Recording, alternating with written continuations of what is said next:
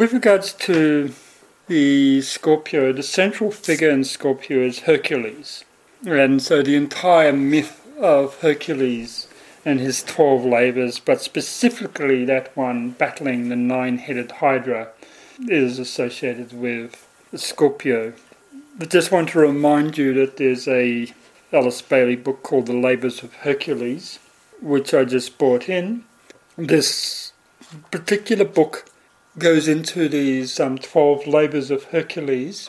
The interesting thing about this particular book, just a little bit of background for all of you, is that DK provided the old commentary on the labours of Hercules, and I've got a manuscript on it, which I was interpreting for a while, and I had to stop because I had many other things to do. However, Alice Bailey died, and so it was never finished by Alice Bailey, and some other initiate filled in the gap and took the place of Alice Bailey, who is unknown to us, and finished in the rest of the labours of Hercules. So I just thought I'd bring that, and it's quite a good book to read, and it's a supplement to esoteric astrology.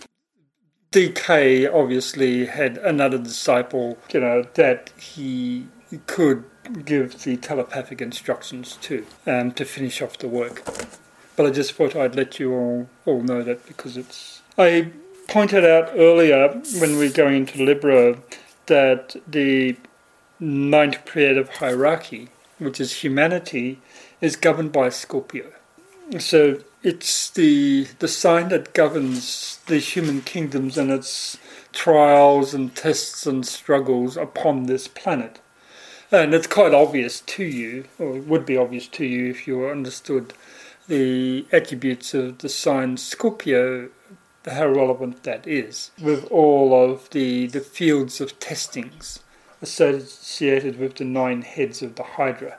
And you can see the full panoply of those heads of the Hydra in all of humans' emotions and mental emotions and desire body, afflicting everyone everywhere. The first thing to note with Scorpio is that it is the polar opposite of Taurus. Taurus is the field of desire. It actually establishes the function of desire in the solar system. It's an esoteric, it's a cosmic sign in that the astral plane, the cosmic astral plane, is very much governed by Taurus, the Pleiadian impetus. But what Scorpio does is that it particularizes that field of desire. As I've pointed out a bit earlier, the field, in terms of human emotions and all of those attributes. All of you that have actually read Greek myths should have some understanding of Hercules and his labours. In any case, the significant part of it was when he was young. One of the things he did was kill a lion. I think it's called a Nemepheian lion, with a club. Well, technically with his bare hands. Anyway, with a club. After he killed the lion, he took off the skin and wore it as his clothing, as his robe. The lion represents the attributes of pride, of self-consciousness, of the ahamkara, the ego-forming attributes of a personality. Everything that is the I, the me, the mine. And so if we interpret the myth at an early age, Hercules actually worked upon this and eliminated his pride, his aspects to do of the self. In my way to Shambhala, I've gone into the Hercules myth a little bit, just as a sort of anecdotal note to you, that he is actually a historical figure and appeared in the sign Leo, which was incredibly, just I think about the time of the fall of Atlantis or just before. And he is actually an incarnation of the second Buddha of activity, which is the precursor to our present Christ. As you know, the Sanat has a throne, or sits on the throne, and underneath him, supporting the throne, are three Buddhas of activity. The first one was originally the god Osiris of the Egyptian mythology. The second one, and that was the first ray vowed by the third. And then the second one is the Christ principle of the ancient old hierarchy, old Shambhala, which is the second Buddha of activity. And the story of Hercules and the myth of Hercules and his 12 labours, which you can see is going around the 12 signs of the zodiac. And in each sign doing a particular labour relating to the mastery of that petal of the heart chakra, which then establishes the qualities of hierarchy. So his energy is essentially blue. And as the result of all those labours, he was admitted into the Greek Olympus as a god.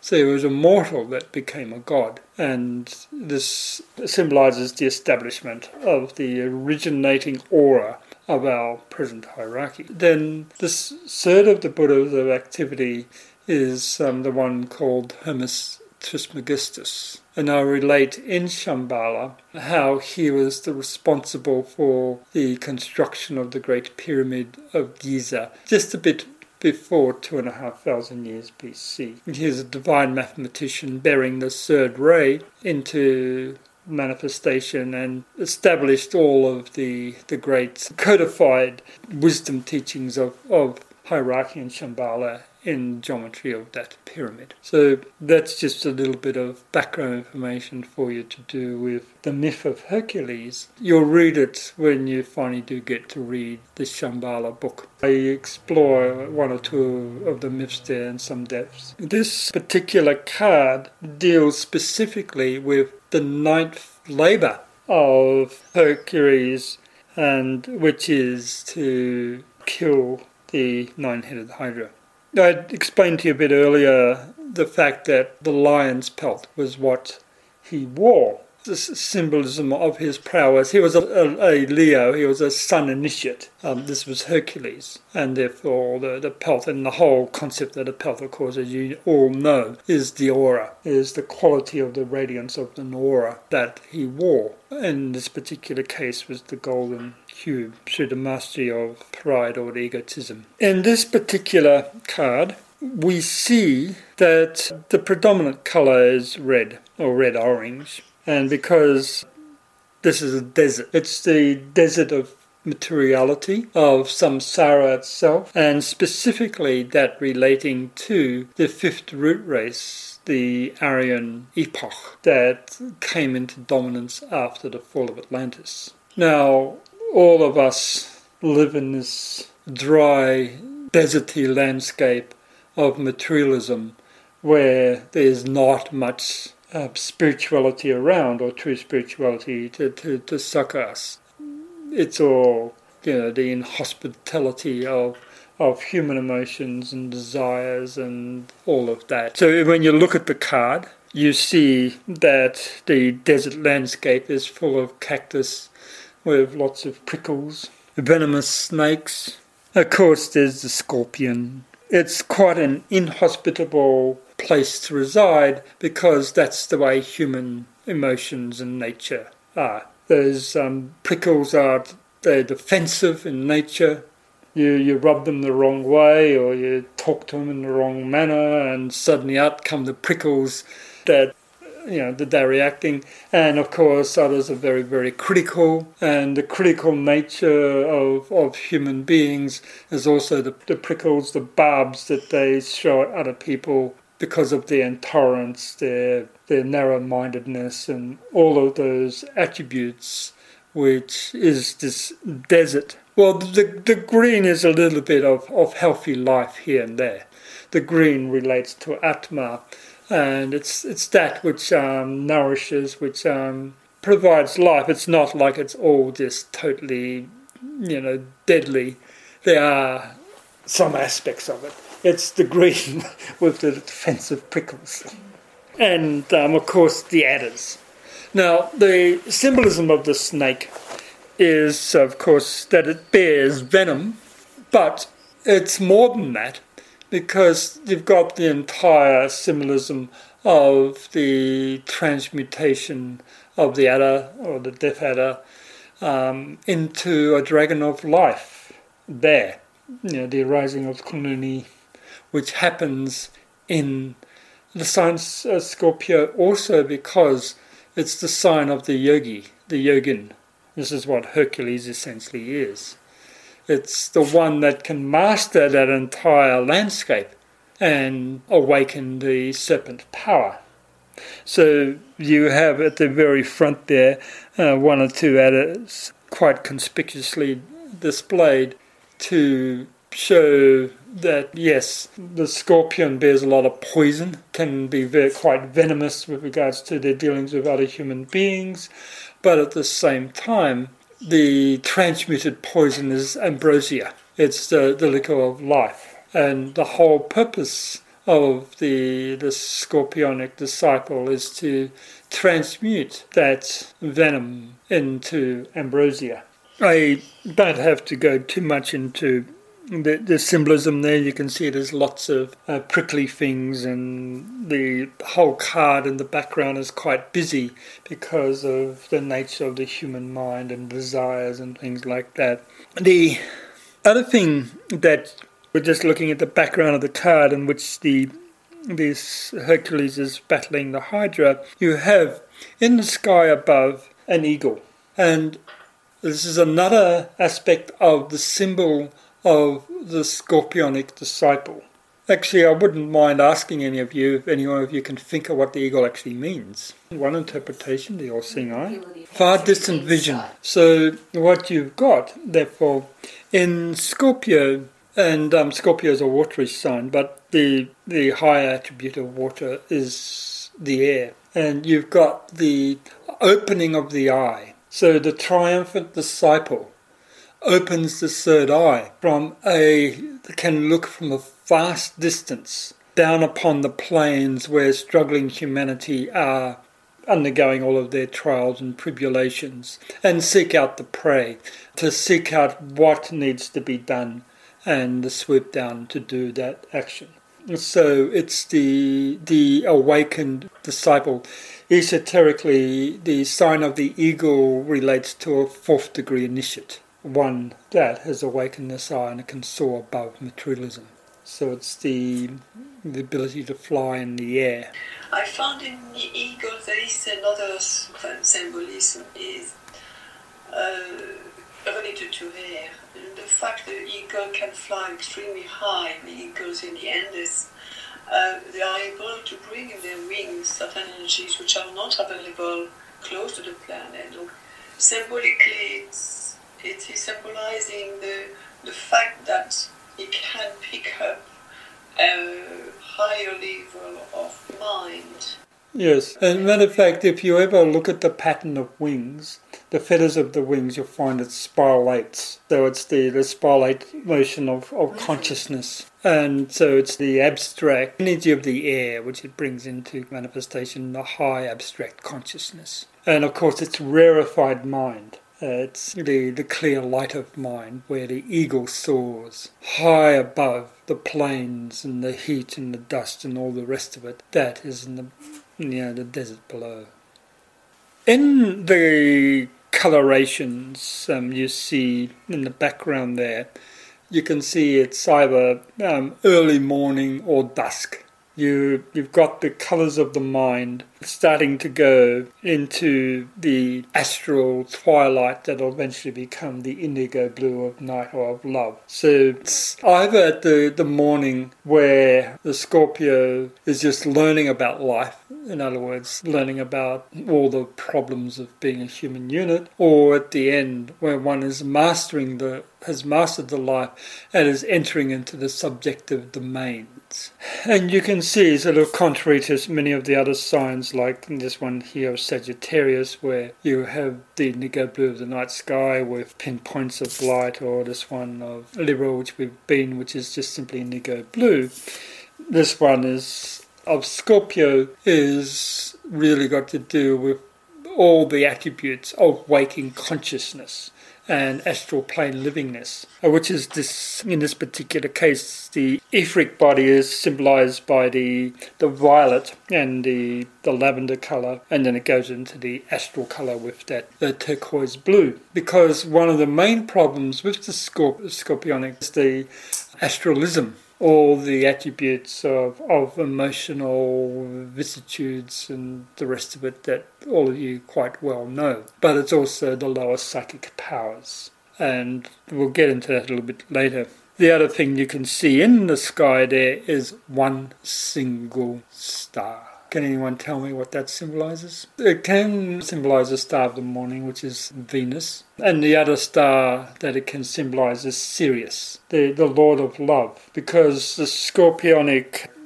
disciple, once they go onto the path of mastery of all of that samsara, they come under the auspices of the Syrian Logos, of the Lord of Love. And likewise with Venus, she is a disciple of Sirius, and she stands as the soul aspect for humanity. So it can be either, depending on, one is a disciple of the other. So that looms, as you can see, in the far distant background, esoterically is what governs the struggling disciple to overcome their personality allurements.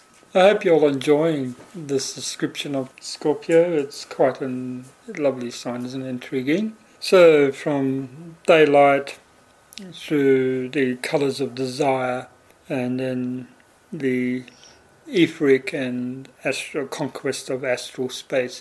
Essentially, the whole tenor of the scorpionic sign is the mastery of astral space, of the waters, of the emotions. It's just simply the struggling with the emotions until they are mastered. And once they are mastered, the scorpionic disciple, the Scorpio disappears and the disciple becomes the eagle instead, or in its place, and soars high above all of that and beyond considerations of that whole life of struggle. And of course guided by that star, by that one star, which is the star of love. Love is all the disciple needs at this particular stage, as they seek downwards to look what needs to be done to help that field. And then, of course, not all of it can be helped, because, as we all know, only those can be helped that are willing to help themselves. If they're not willing to help themselves, then you are wasting a lot of energy and creating karma sometimes. That's what the scorpionic disciple is always looking for. Where can the gift of love be applied in such a way that is effective? In other words, how can we help those? First of all, you're looking for those that are struggling and are determined to actually master their emotions. And if they're not ready to master their emotions, there's not much you can do for them or with them, because they will generally lash out at you and your endeavour to help with all of those prickles of the cactus and or as a deaf adder or whatever that they have at their disposal. And of course, all of us that are disciples, that are initiates, we've learnt the hard way this particular lesson of try to help to many of those young ones because of your misguided zeal, because you can see that you can help them, but they're not ready. Therefore, they generally turn at you. And this is one of the signs of the initiation path, that you are crucified with the Christ on the cross. That's the scourging that happens when Jesus was scourged before he was crucified, because all those that he tried to help to crucify him, and then they mocked him and scourged him for his wisdom and his compassion and his love. The same is for every other disciple. You've gone through those levels of trying to help and getting the inevitable result from those that don't understand the gifts you have to bring. And so all this is hidden or veiled in this card. This is in the Nemean. Okay, Lernian Hydra. So that's the name of this particular labour. And I might just quickly look at this, Destroying the Lernian Hydra. It's page 140 of this particular book, just to give you some background of it. Labour 8, destroying the Lernaean Hydra, Scorpio, October the 23rd to November the 22nd. And this is the way DK writes it. The myth. The great presiding one, enrobed in radiant calm, said but a single word. The teacher heard the golden command and summoned Hercules, the son of God, who was also the son of man. The light now shines on gate the eighth, the teacher said. In ancient Argos, a drought occurred. Amymon besought the aid of Neptune. He bade her to strike a rock, and when she did, out gushed 3 crystal streams. But soon a hydra made his dwelling there. Beside the river Amymon, the festering swamp of Lerna stands. Within this noisome bog, the monstrous hydra lies, a plague upon the countryside. 9 heads this creature has, and one of them is immortal. Prepare to battle with this loathsome beast. Think not that common means will serve. Destroy 1 head, 2 grows apace.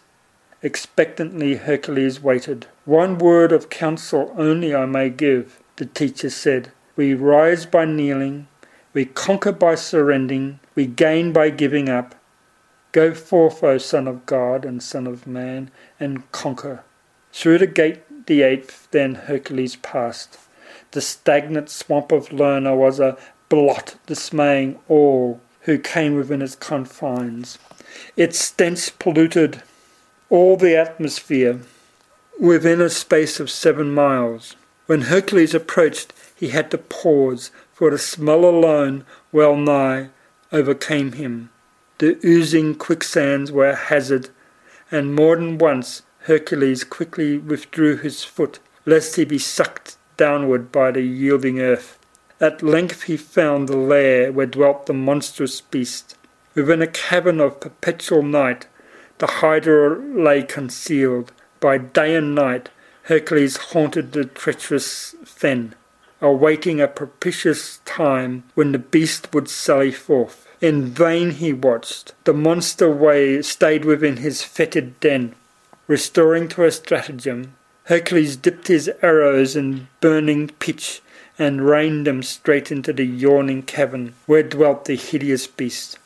A stirring and commotion thereupon ensued. The hydra, its 9 angry heads, breathing flame, emerged. Its scaly tail lashed furiously the water and the mud, bespattling Hercules. 3 fathoms high the monster stood, a thing of ugliness that looked as if it had been made of all the foulest thoughts conceived since time began. The hydra sprang at Hercules and sought to coil about his feet. He stopped aside and dealt it such a crushing blow that one of its heads was immediately severed. No sooner had this horrid head fallen into the bog than 2 grew in its place. Again and again Hercules attacked the raging monster, but it grew stronger, not weaker, with each assault. So I'll just stop there for a few minutes. So here we have DK's old commentary translation, which is packed with cosmological symbolism. It would take me maybe 100 pages to properly explain this of my normal writing. But in terms of interpreting from our human point of view, you can see the emotions. The way people normally sort of tackle their emotions, they strike at one emotion and suddenly 2 appear in its place. And all the time these little wiggling serpents of the emotions that come up and come up and come up. And it seems to be a never-ending battle that the average disciple is going through.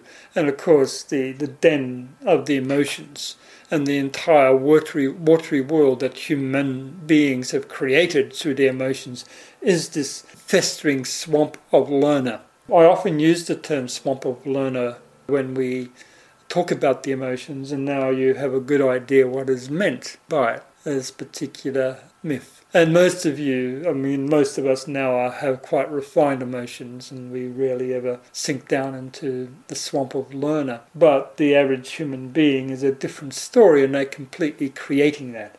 And it produces all of their warlike tendencies, and many of those attributes of which, for instance, I sent you videos and things to look at and things to read up as to how this swamp is created and continuously agitated. Of course, it produces those human wars, and it's a horror story to be just put in short. Yes. Does when he says the 7 mile radius, does that relate to the 7 planes of perception? Yeah, or the 7 subplanes of each plane. Yes, everything has got 3 fathoms deep. It's the mental plane, the astral plane, and the physical plane. So it's all veiled in our esoteric symbolism. You can imagine Hercules there with his club. He's bashing away at these heads, and he's a very strong man, the son of God and son of man, and every time he knocks off one head, 2 grow in its place, and it can be quite infuriating. Let's go into the myth of what happens, or how to actually tackle this particular monster and how to defeat it. And it's not really by confronting those heads direct on. On the knees. Oh, yes, you got it. Interesting, like when at the beginning of the story, the few sentences they give him really do tell him exactly what to do. Don't say, be on your knees and give up. Yeah. Yes, of course. It's like with all disciples. You can give them lots of good advice. I'm doing it all the time. I spent her whole life giving good advice to her students and things. But whether they listen to it, it's another thing. They'll say yes, now nod their head while you're giving it to them, and then they very quickly forget. But when they're serious, when they're actually battling and they really want to battle this Hydra at a particular time, that well-founded advice springs into their head, and then they know what to do. But in between that, they normally are egotistical and they think they can do it their own way or whatever, and it just doesn't work. Okay, again and again Hercules attacked the raging monster, but it grew stronger, not weaker with each assault. Then Hercules remembered what his teacher had said. We rise by kneeling. Casting aside his club, Hercules knelt, grasped the Hydra with his bare hands, and raised it aloft. Suspended in mid-air, its strength diminished. On his knees then he held the Hydra high above him, that purifying air and light might have its due effect. So basically what happens is when the disciple is busy bashing at those heads, they do it with their pride aspect, with their will, the strength of their personality will, with ego. And it's only in humbleness, when you get on your knees and you pray to God and you invoke the energies, and in sincere humbleness, and you have to bring that beast out of its lair, out of the emotional world, place it up in the air where the sunlight, the light of the soul, can work upon it, and there it shrivels up and dies. And so that's the methodology, not with pride, not with the strength of the force of the personality will, but in humbleness, removing it from the very foundation of its strength, which is that watery swamp of Lona. I also got the other idea that, when the Hydra is in its swamp, it's hidden, right? He actually has to extract it. So it's all about, acknowledging your issues as well and lifting them up for everyone. Once it's fully exposed, can it be dealt with rather than sort of a half-truth or a most people do not recognise their own faults, their own emotions, and so basically Hercules had to get the arrows fired into that cave where people have buried their emotions and glossed it over with a veneer of loving emotions or thinking that they were all right. And so you actually have to sting them into compliance and to show them what those emotions really are and what they do. So other than that, it won't come out. People are very good at hiding their emotions, their mental emotions. They have all sorts of excuses not to deal with those things, especially when it relates to their desires, because they like their desires. They like all those things that keep them entertained, etc., but which is deadly for their spiritual growth and is pain-producing and karma-producing and so forth. You can see why I decided to read out this particular labour, because it's quite important, and you can see why I like the sign a lot. On his knees then he held the Hydra high above him, that purifying air and light my habits affect. The monster, strong in darkness and in slouchy mud, soon lost its power when the rays of the sun and the touch of the wind fell upon it. Convulsively it strove, a shudder passing through its loathsome frame. Fainter and fainter grew its struggles, to the victory was won. The 9 heads drooped, and then with gaping mouths and glazing eyes limped forward. But only when they lifeless hid did Hercules perceive the mystic head that was immortal. Then Hercules cut off the Hydra's one immortal head and buried it, still fiercely hissing beneath a rock. Returning, Hercules stood before the teacher. The victory is won, the teacher said. The light that shines at gate the 8 is now blended with your own. This particular immortal head, what do you think it symbolizes, any of you? And one thing that I did not have mentioned here, and it's not mentioned in this story, is the whole body of the Hydra. What do you think that body is? Fear. Not so much fear, one other... Ignorance. And that's the ignorance, the head of ignorance that's immortal. Because all the time you're battling with ignorance, different levels of ignorance. And so it's hidden beneath a rock, if you wish, because there's always more to learn. So that's your immortal head. And so you chop it off and you keep that, in a sense. Everything else dies, because that is what you're always working upon. So it's the symbolism of him putting it under a rock. The rock it's in a sense samsara. It's buried, it's there, it's living, but it's weighed down with the things yet to be learnt. The rock is the weight of the mind itself, or whatever level of mind you want to look up, all the way up to cosmic mind. And so it's always, as long as there is incarnation, materialism, there is something to conquer. There's ignorance to overcome, or whatever level it is. And that's what the initiations are, is it not? It's just overcoming one level of ignorance after the other. And so you get to the first initiation, and you strive for the second, and you go to the third. And so at the end of each initiation, there's a door of revelation of mysteries. And then you experience that enlightenment, and then, lo, there's another lot of tests to go through before the next level of ignorance is mastered, and so it's these doors. That's the rock. As you can see with astrology, esoteric astrology, and this addendum here, they're well worth reading, and you can spend your whole life just interpreting these myths. Okay, here we are. This note here on page 140.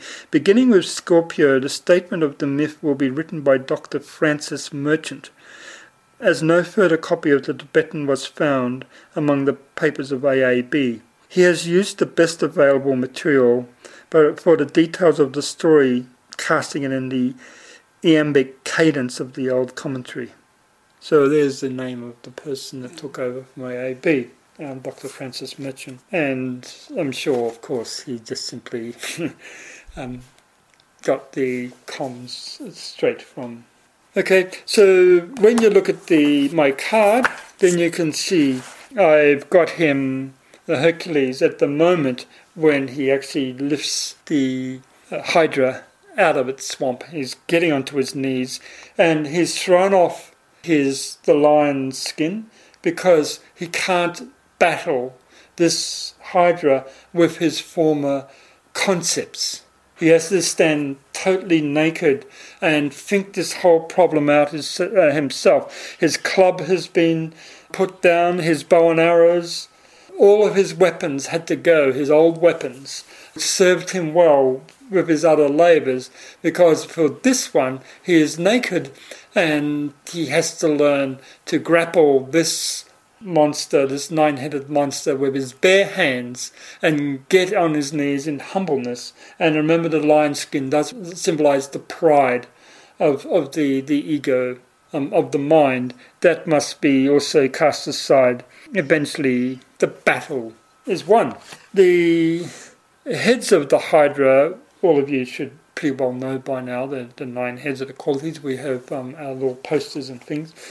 So I'll go through them quickly.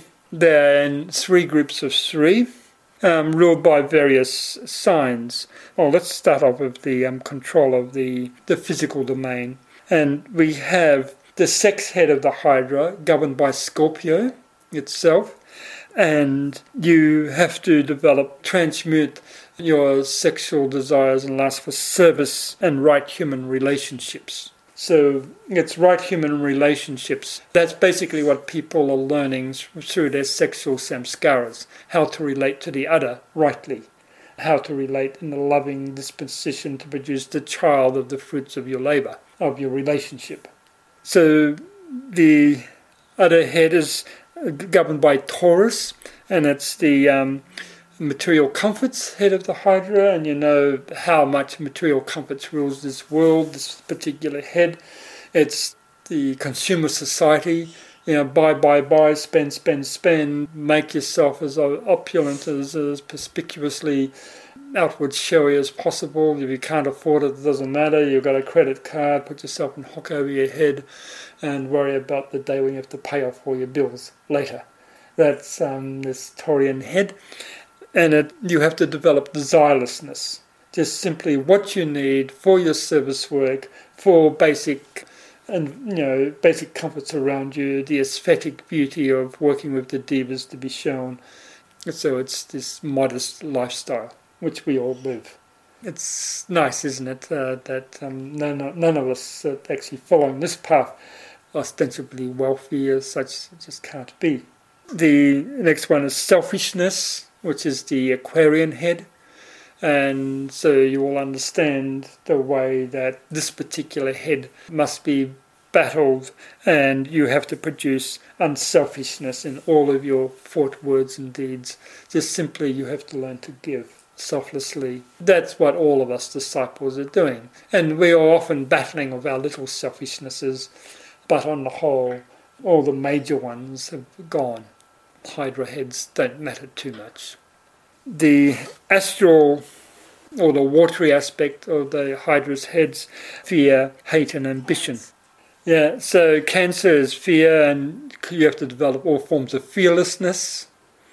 And of course these are the big problems of most disciples. This watery head, this is where the main focus of the battle lies. Hatred, and hatred also has got its aspects of dislikes for things, dislikes for other disciples, other religions and so forth, and all of that must go. Just simply manifest loving kindness in its place. This is actually Aries.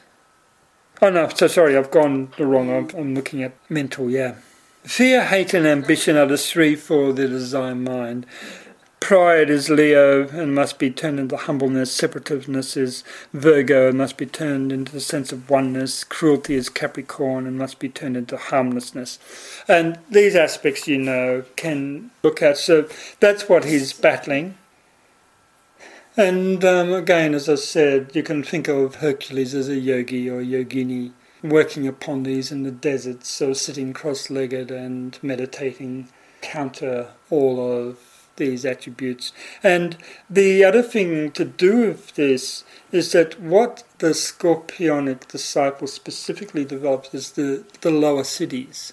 We can't really talk about Scorpio unless we go into the consequence of the mastery of this watery world of the swamp of Lerna.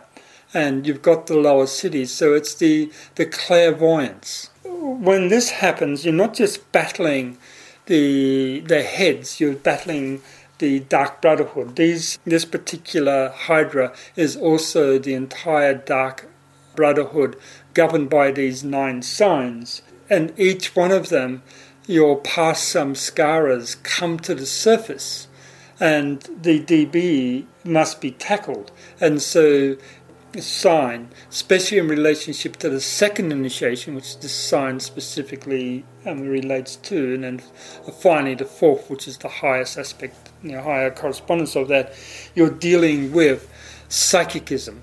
The all the lure of the lower psychic powers that many disciples fall prey to.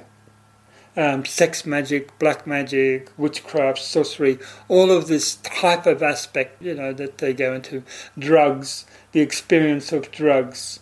So it's all of this is actually veiled in their heads. We don't mention this so much exoterically, though I do mention in my writings. But it's something that us Scorpions and that working upon the mastery of their waters have to also go through and conquer, is the lure of lower psychic powers. And as you know, especially in the Western world, that lure is very great because they like to think of themselves as having psychic powers by which they can glamour their devotees with. Hindu yogis, etc., do this. Yeah, and of course sex magic is very, very powerful aspect of the sex head of the Hydra if it's not properly mastered. So veiled in all of these 9 heads are also their related cities, related psychic powers. That said, we can move on.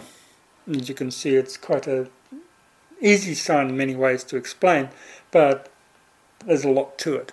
The exoteric keyword or key phrase for this sign is the battlefield of desire.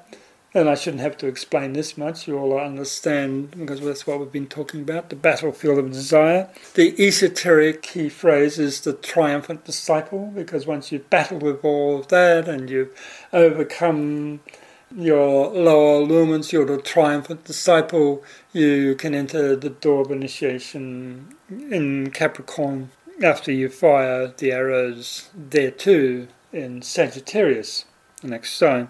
And for the initiate, it is the sword bearer of the Lord of Life. So the sword bearer is that they're the warrior for the Lord. And they use the 6th ray, exoterically it's the 6th ray that rules Scorpio, so they use the 6th ray in zealous fighting for the will of the Lord of Shambhala. And so they're exemplary initiate. And the cross is part of the fixed cross of the heavens, as you all know, and that is, of course, the pole opposite is Taurus. Then you have Leo and Aquarius. The signs are Mars, and Mercury. Exoterically, Mars, which is the field of desire, the 6th ray of devotion and zealotism and all of that. It's what actually has governed this entire Piscean era and the Christian dispensation. It's also the energy that governs America. That's one reason why we have this extremism of America that I keep on complaining about, as you all know. But it's one of the main reasons it's governed by the 6th ray. And so what you see in that particular country is the worst aspects of the swamp of Lerna that have come to the surface. And battling that particular Hydra is very difficult. Esoterically, so anyway, we don't need to go too much into Mars, the god of war. So this virile energy can be used to exemplify all emotional attributes, or converse, the yogi or yoginis that is using the same energy to battle those allurements. And that, of course, is done esoterically with Mars. So exoterically, it produces the swamp and all those heads of the Hydra. That's exoterically. And esoterically, it's the Hercules using the strength of his bare hands, etc., to lift it up out of the Hydra. So you've got to use the same energy, just in a transmitted fashion. And then we've got Mercury as the hierarchical ruler, because there you have the entire caduceus staff of Hermes, of the twisted serpents producing the wings of spirit and the soul, and the awakening of the Kundalini, and everything that relates to the development of wisdom. So this in a nutshell is your quite complex sign of battle, struggle, strife, tribulation, pain, and then repetition of that again and again, until eventually you say, enough is enough. I'm going to have to do something about this miserable sort of existence. And so you just struggle to become a disciple and overcome all those problems, and eventually also when we're talking about the psychic, the lower psychic, as you probably all gather, it's also therefore the healer, the sign of the healer. The Mercury, the caduceus staff, is also the emblem that the medical profession uses for a specific reason, because it brings into manifestation the Buddhic energy, the energies of the air, allow the gift of the eagle that works through the Nadi system to heal the physical plane ailments. Any questions? You haven't said anything about the sacred geometry. The geometry in the picture really is a series of triads. A series of triads making their heads, and they all interlinked, and then eventually, though there's 9 there, you'll find that if we go around, it'd be 2 times 9, 18. What you're really looking at is, I think, because I haven't extended this geometry, I haven't looked at it for years and years and years, is hexagrams interrelated. The pentagrams... the pentagram, because inside the pentagram you have a sign. Oh yes, the pentagram... I would have to do this geometry again because it's actually one of my future manuscripts when I go into all of this. The pentagrams, of course, are the mind, and so what we have there is the geometry of a chakra, the internal workings of a chakra. There's 20. When you get the 4 pentagrams going in 4 directions, then you get 20 points. And then from that, in this particular case, I've drawn triads, which are the beginning of the drawing of lotus blossom, the petals of the lotus. And so I'm really just looking at the geometry of etheric space of the Nadi system there, because the whole tests and trials and tribulations, the battle is over the control of the nadis and the transmutation of samskaras associated with them and the awakening of the petals of the various flowers that are the chakras. And so the entire nadi system. The heads, as I said, are the petals of various petals of the lotus. So what you're really looking at, as I said, is the transmutation of each samskara, or the various samskaras associated with the various heads of the hydra, as you're turning the petals of the chakras, or as the wheel turns from cycle to cycle for each chakra. So you go through the entire nadi system, the minor chakras, the major chakras, and all the time you're battling with the samskaras. And this particular process is described in the 3 books, in the sense that are now in the process of being published. The Mandala book, the Bardo Todol, and the meditation book. So it's all got to do with the internal circulation of the yogi or the yogini as they battle with the hydra. Because, of course, we don't sort of battle with clubs and things like that, or our hands even. We go inwards and we deal with the energies as they come to the surface, and they produce effects within us. And you don't like the energies, you don't like that feeling or sensation, you don't want to go into that emotion. And so you're actually working upon a particular petal of a chakra. And so the pentagrams and the triads, or the basis of the underlying grid work of the nadi system, is based on the pentagram, and then the flowers themselves are based on the hexagram. And so you get repetition of patterns of the way that they manifest eventually as squares and things like that. Okay, any other questions? I have a question. When somebody is born with a Scorpio ascendant, does it mean that he is ahead of a disciple life? Generally, if the ascendant is Scorpio, it generally means this battling of discipleship. Generally, it does mean that, but it can also mean, for an average human beings, lots of emotions. And so they're going through a whole field of testing to do with their emotions. So if you're looking at the disciple, it means, if it's the ascendant there, that they're working towards passing testings of initiations, and it means, therefore, the ascendant really is their future. Means, therefore, that they're working to have a life of hardship, struggles, tests, tribulations. The average Scorpion is, martial, warlike, fierce emotions that can be quite intense. They can be also very, very loving. So Scorpio, and of course the other major water sign, Cancer. Two difficult signs to deal with. Even if you surpass whatever hardships you have others in front of you, but they are of different kind. They're far more subtle. Yeah, they're always at a higher and higher level. And they can also be, because they are subtler, and because you're much more refined, you can be much more bewildered by them. So this is the concept of when you lose one head, master one head, two more spring in its place. And therefore you get many of the subtle lures of the path, and especially with the psychicism. Because with Mars specifically, and I've mentioned the whole Christian tradition, there you get the ecstasies of the mystic. So it's the ecstasy of the mystics, the divine communion with the concept of God.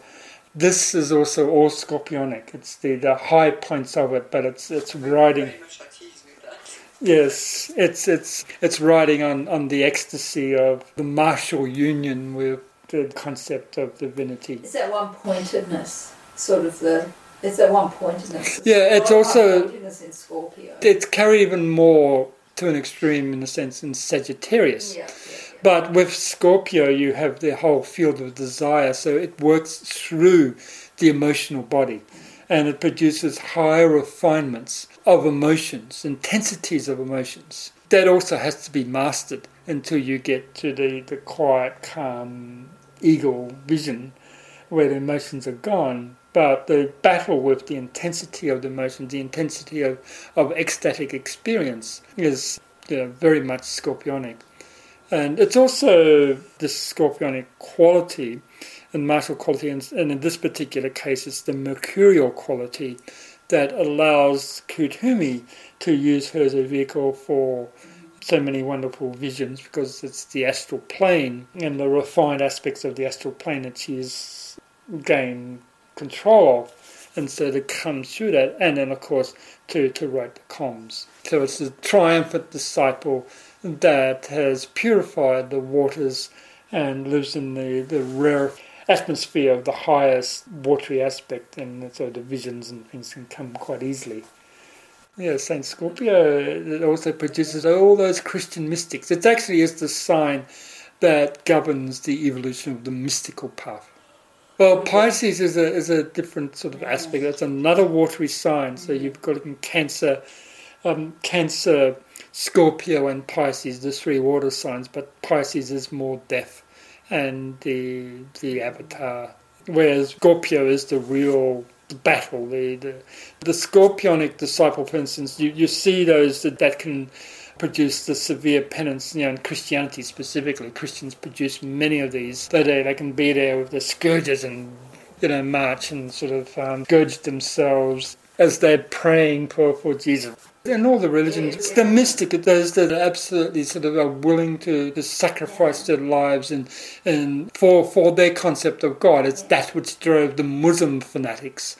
The agony and ecstasy, yeah, that's right. It's the exquisiteness of the higher refined emotional body with the martial impotence, the warrior-like impotence. As I said, the sword bearer of the Lord, they're the warriors of the Lord, and they'll pierce through sort of they can go so much into the mortification of the flesh. They'll starve themselves to near death in order to get the union of God. If they think that body is... It's like... He wrote The Imitation of Christ. Anyway, for him, because it was sex was such a problem for him, he actually cut off his penis because he didn't want to deal with this member anymore, causing him so much problem that, So this is, again, the Scorpionic sort of mystical tendency of that can produce that type of it. And of course, as you know, those Persian poets that you like so well, that's what, Rumi, etc., that's what they're all talking about, is this experience of the Scorpionic experience in with the martial impetus. So they switch from Mars to Mercury all the time. It's a nice sign, is it not?